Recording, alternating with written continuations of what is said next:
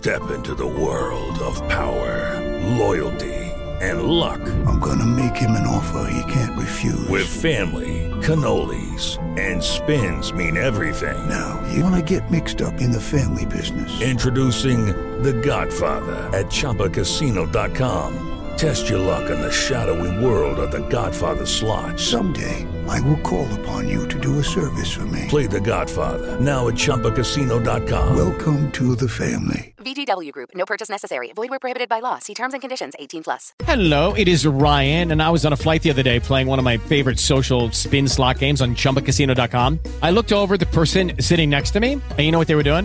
They were also playing Chumba Casino. Coincidence? I think not. Everybody's loving having fun with it. Chumba Casino is home to hundreds of casino-style games that you can play for free anytime, anywhere, even at 30,000 feet. So sign up now at ChumbaCasino.com to claim your free welcome bonus. That's ChumbaCasino.com and live the Chumba life. No purchase necessary. VGW Group. Void where prohibited by law. See terms and conditions. 18+. Hello, and welcome to Back in Control Radio with Dr. David Hanscom.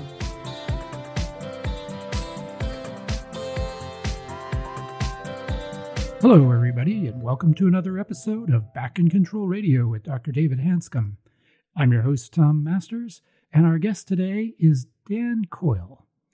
He's a New York Times best-selling author of the books The Talent Code and The Culture Code.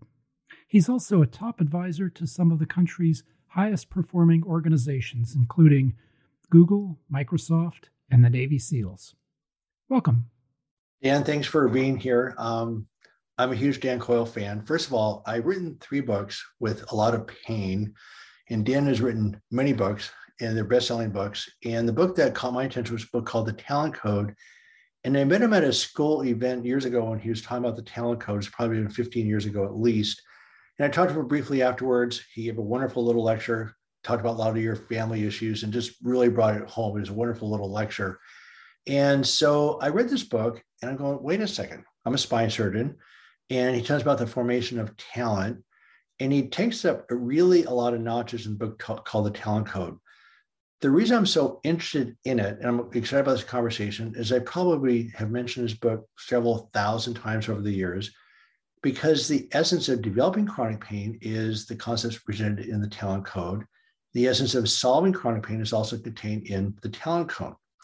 So Dan, I'd just like to have you hello first. And I'd like to focus just on the Talent Code. You've also written a recent book again called, your most recent book is called The Culture Code. Is that right?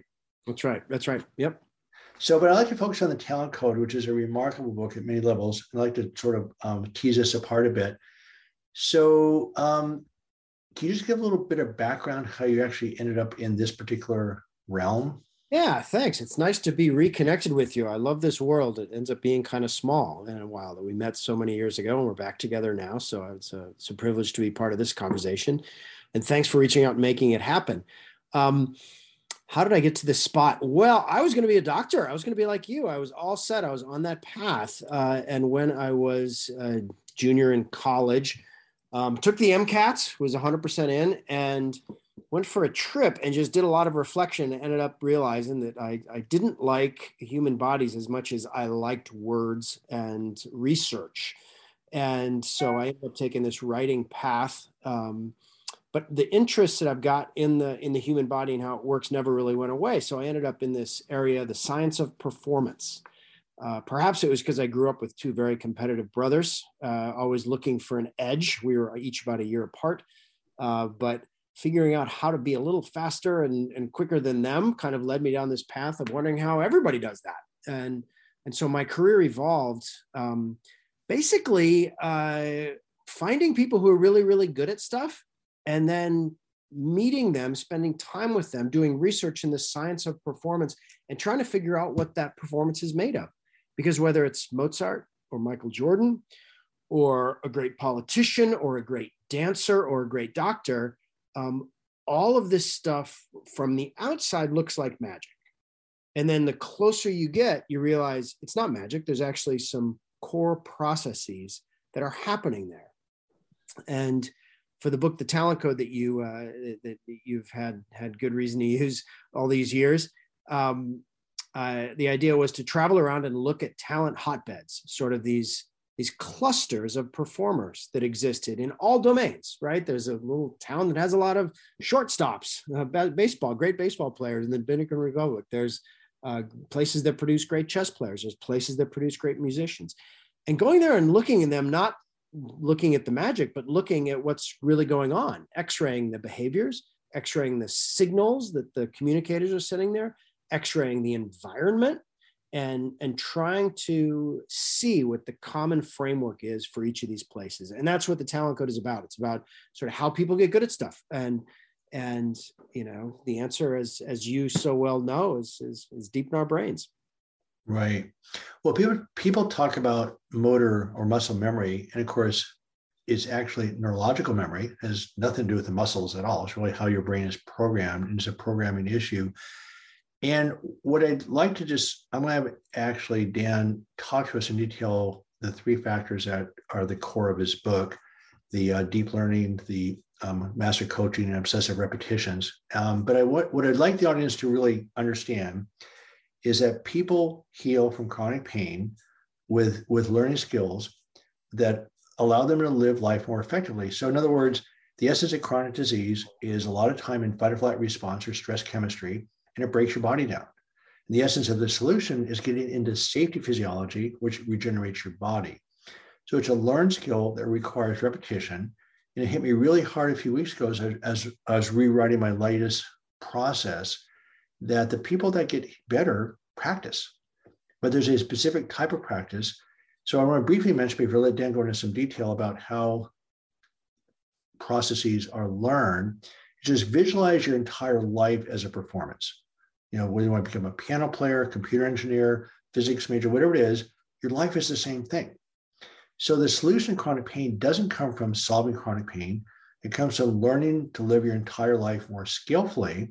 So as you develop skills to process adversity more efficiently and effectively, you spend less time in fight or flight. As you learn skills to nurture pleasure and joy, which is also a learned skill, again, you spend less time in fight or flight. So I keep telling people the goal is not to fix your pain, and Dan will understand this. If you're trying to fix your pain, where's your attention? So you actually reinforce those circuits. So the idea is, as you learn how to live your entire life more effectively, again, just visualize what he has to say in terms of your entire life. And you're going to learn to live your entire life at a very high level. So I will quit talking. My wife really bothered. She says, you have to learn how to listen. So I'm working on that. So I'll learn to listen here in just a minute here. But the other thing is, you know, fixing your problems doesn't yield a good life. You have to learn how to live a good life. So my quote is, to have a good life, you have to live a good life. You have to practice it. So anyway, so Dan, let's get to you. That's why we're here. Is there's the 3. What I'm really excited about your book is that you did research in a lot of different areas that are sort of complicated. I mean, it's not the common thread is not that clear as you went into these different beds. So I'm curious, as you went into these different beds like Russian tennis, Dominican Republic baseball, UCLA basketball, Bruins championship team, et cetera, the skateboarders, et cetera. I mean, none of those seem to be related. But what I'm really impressed with, you were able to pull out 3 core concepts that were very powerful, that were common to all these situations. So if you just mention those 3 concepts first, and then mention how those started to evolve in your brain. And then I'd love to spend the time how these concepts apply to actually pain and healing. Yeah. We normally think when we see really talented, skillful performers that we have all these words, languages, concepts to talk about it. We talk about innate skill, we talk about talent, and even the language itself, we talk about people possessing talent. We say she is talented, right? Not she grew talent or she developed talent. We say she is. It's something that people have or don't have, almost like it's a lottery ticket that you get to scratch off. But when you go to those places where people are developing those skills at a very, very high velocity, one of the first experiences I had was looking at a videotape of a girl. Her name was Clarissa. She was 15 and she was practicing clarinet, and she was part of a larger study by a scientist named McPherson in Australia about practice velocity. And we normally think that, you sort of develop, when you practice, you sort of develop at the same speed, your usual speed. And what he found was that there was a certain stretches of videotape that he analyzed where he could see Clarissa progressing and adding skill at this unbelievable rate. He calculated that she did a month's worth of practice in about 5 minutes. And so the question becomes, what does that look like? What does that look like? Is it like this peak performance of effortlessness and she's really in flow and she's getting it? Well, actually, no, it looks really bad. It looks really difficult. She's making mistakes and then she's feeling those mistakes intently. She almost like drops her clarinet when she makes a mistake because she feels it so much. And then she looks at the music and she kind of fingers it. She gives herself kind of a shadow rep on the keys of the clarinet. And then she goes back. And whenever she feels a mistake, whenever she makes a mistake, she feels it. And that process, I saw that same emotion, that same process of keenly attending to your mistakes, of getting right to the edge of your ability, right to that painful edge where you can feel yourself tipping over, and then making that mistake and feeling it. I saw that with Russian tennis players. I saw that with baseball players. I saw that with chess players, that same process. And I've called that, a lot of people call it deliberate practice. I have in the book, I call it deep practice because that sort of captures more of the emotion of it. And because when you're in it, it doesn't feel like you're being deliberate, like it feels, it's hard, it's difficult, it's challenging, and it's incredibly productive. And so finding that space, that question becomes, are you willing to go to the edge of your ability and then just past it over and over and over and over again? So that first element is deep practice. You see it in all the talent hotbeds. You see it wherever you're growing skill. That is the emotion you see. That's the process you see, and getting to the edge and go and making the mistake and then piecing those mistakes together and piecing the performance together into chunks. Chunking, of course, is another big part of this. So that's element one. And think of that as almost like you're building the power plant, you're building the engine, you're building each of these pieces of your skill in your brain. And the second piece is about motivation. It's a very different process called ignition. And that has to do with the fact, where do you get the energy to do that very effortful process? It is not easy to be Clarissa for 5 minutes, much less to be Clarissa for 2 hours a day. It's not easy to go to the edge of your ability and make a mistake and then piece that into a chunk and then do that over and over and over again in deep practice. It requires a tremendous amount of energy. So the question is, where does that energy come from? And the answer is, it comes from your windshield. When you look and see a future version of yourself, it's the act of this sort of act of the imagination, where you realize, hey, this is where I could be in 5 years if I do this. And around this fact of ignition is a lot of really interesting science. Like, for example, many great athletes and great singers are not the eldest born in their family. We're talking about who's the best Jackson singer? Well, it's not Tito, it's Michael, right? Who's and the best sprinters in the world average fourth in birth order. There's not a firstborn among them. They average fourth. Why is that? Because the youngest born has got the advantage of seeing a future version of themselves walking around in the world and getting ignited, I would say, by that possibility. That is the second piece, this ignition, and being able to fill your windshield with a vision of your future self, where you might want to go.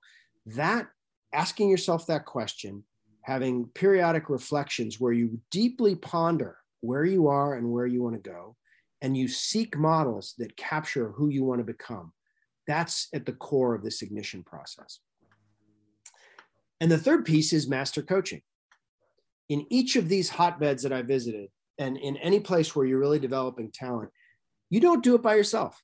Lucky Land Casino, asking people, what's the weirdest place you've gotten lucky? Lucky? In line at the deli, I guess? Aha, in my dentist's office.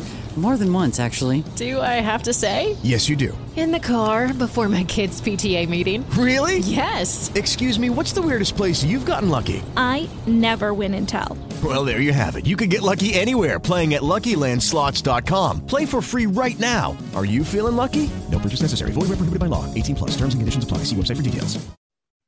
People are not alone doing this.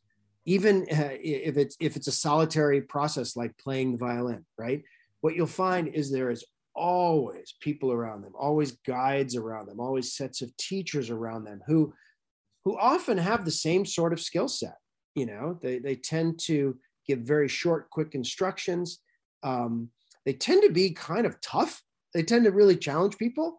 And when you think about this process, when you zoom out and take a look, wait a minute, building skill is very effortful, takes a ton of motivation. It is this pretty exhausting process. It's not easy to spend time in this spot. It's not a walk in the park. It is work. It is type 2 fun, you might say, the sort of fun that requires a little bit of sweat and a little bit of effort. And you've got it happens in this social environment where you're surrounded with other, with coaches and teachers who know what it takes and who can help you get there in an individualized, supportive way. So those are the three elements: deep practice, ignition, and master coaching. And each of them has a very specific function in producing a fast, fluent brain, which is what you want. Aristotle said, "We are what we repeatedly do." There you go. Excellence, therefore, is not an action, but a habit. And I think, when you say, to live a good life, you have to practice living a good life. I think that's a very deep truth. I think you see that when you do study. I mean, forget talent hotbeds for a bit. Just let's talk about people who are living thriving lives. If you looked at those lives, what you would find is that these people didn't just sort of wake up one day and start doing this. They didn't just sort of wake up and all of a sudden are living a perfect life. What you would find is a process that I would say involves a lot of repetition, a lot of reflection, a lot of figuring out where they want to go and how they want to get there. It's like everything else in life. It looks like magic from a distance, but when you get closer, there is a process there. And that process is invariably sort of circular, right? Where you get some feedback going and you can build. This is why our lives are always going up and down, right? It's not like you get to a plateau and you have everything figured out and everything's perfect ever. There's always going to be change. There's always going to be challenges. And you always have to have some kind of a process you fall back on that helps you adapt to that change and continue to build the positive things in your life. So you just said some things today that gave me a different angle on what you've written. So what I'd like to do for this part of the podcast is, the second one, I'd like to take each one of those processes and tease them out a bit, because there's implications for life and pain in general that are sort of deep. But I want to tease out a couple of things before we jump into the second podcast, in that with the master coaching, you have to practice very specific practice with deep learning. In other words, I never forget the part of the book where you say if you randomly practice, that actually decreases your learning by 15 to 20%. So it's focused practice that causes talent and change, that's deep change, but random repetitions actually decrease your learning by 15 to 20%. Could you explain that for a second? Because what happens in chronic pain, and I did the same thing, I became an epiphany addict. I'm desperate to get out of this hole. I don't like this. So I was always looking for that next best thing to solve my problems. So as random acts of, and everything works a little bit in chronic pain, but you have to put it together. It's a cohesive process. And so this random jumping around is extremely counterproductive in chronic pain, but it sounds like it's also counterproductive in learning in general. It is for certain types of learning, for sure. I mean, I divide the world up into hard skills and soft skills. Hard skills and soft skills. Hard skills are things where you want to do the same thing every time, where good is good. If you're playing an A minor chord on oboe, that is going to look the same every time. So when you build that skill, you want to be very precise and almost like a carpenter putting the different pieces together. Now, there's a second kind of skill out there, and that is soft skills. And you're not doing the same thing every time. You're in a changing world. And so you need to continually adapt and get to places you've never been. So think about a great soccer player running down the field and needing to get around 10 defenders. He has to put himself into new places all the time. And so the best sort of reps for that tend to be a little more random at times, where you want to practice almost like you're in a skateboard park and you're going to try different things and test different things. So depending on the kind of skill you want to build, and I think the epiphany addict that you're talking about there is somebody who's trying to build a hard skill, trying to do something very specific in their mind or their body, trying to build some new connection in their brain that is very specific, but they're in the skateboard park, they're trying all these different things. And I think that's what you see when you see that diminishment of effectiveness of practice at randomness. That's when you're dealing with hard skills.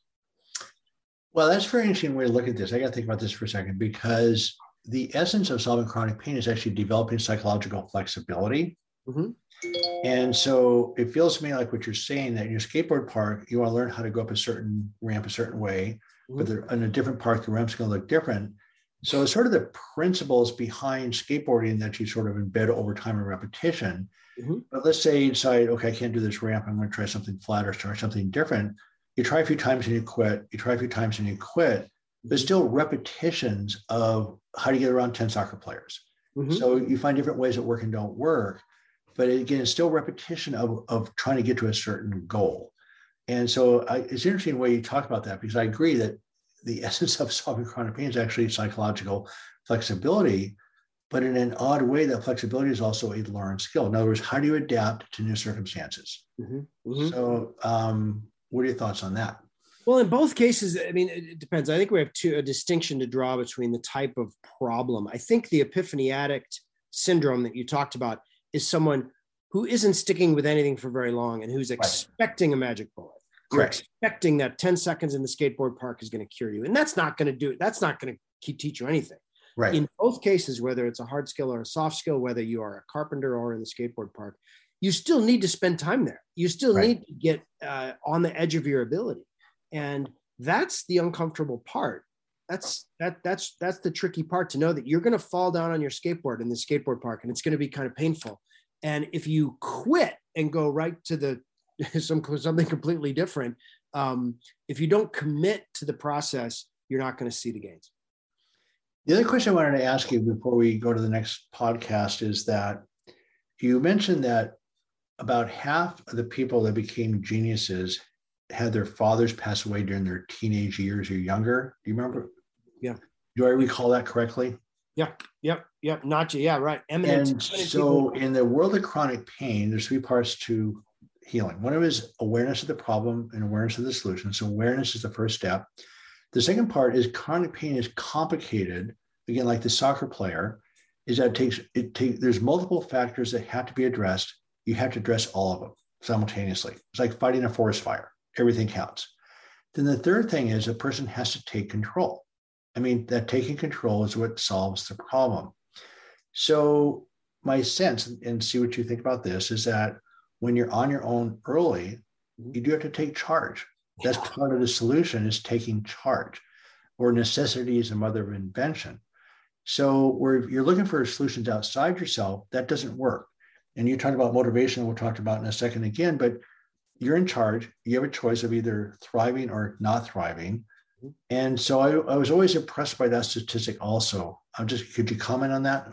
Yeah, it's an insane statistic, actually. And it cuts across people who have become eminent in every domain, in science, in politics, and everything. There's a crazy high degree of orphanhood.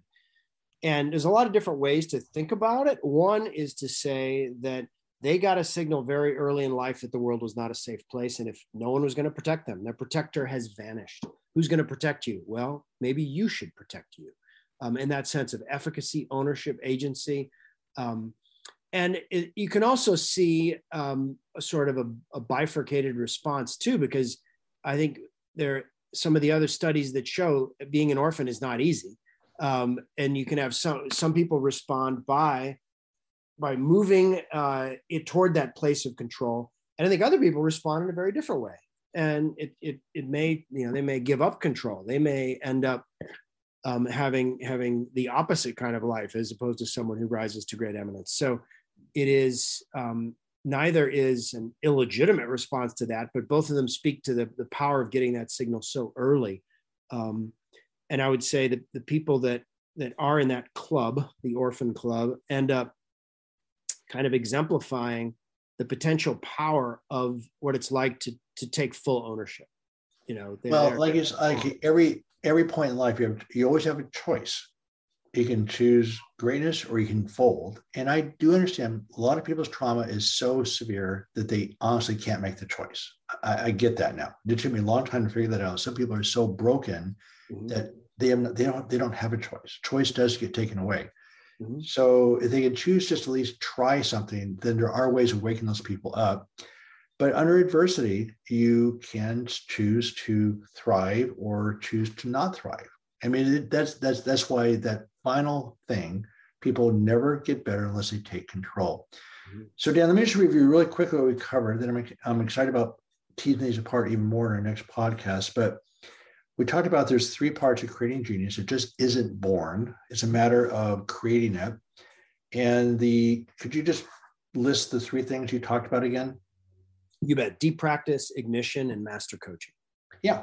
And we're going to talk about those in detail on the next podcast here. But I sort of let it slide the last year until I rewrote this leg 6 of my doc journey, but of the doc journey course. But the Town Code really illustrates the problem and the solution to chronic pain, mental and physical. And so I'm excited to get reconnected with the book. I'm excited about getting to talk to you. It's been a very long time, and you've obviously been a busy person. So thank you for spending time on this podcast. Thanks for having me. Enjoyed the conversation. I'd like to thank our guest, Dan Coyle, for being on the show today and for sharing his discovery of the 3 core processes that underlie high performance in all fields. I'm your host, Tom Masters, reminding you to be back next week for another episode of Back in Control Radio with Dr. David Hanscom. And in the meantime, be sure to visit the website at www.backincontrol.com. Thanks for listening today, and join us next week for Back in Control Radio.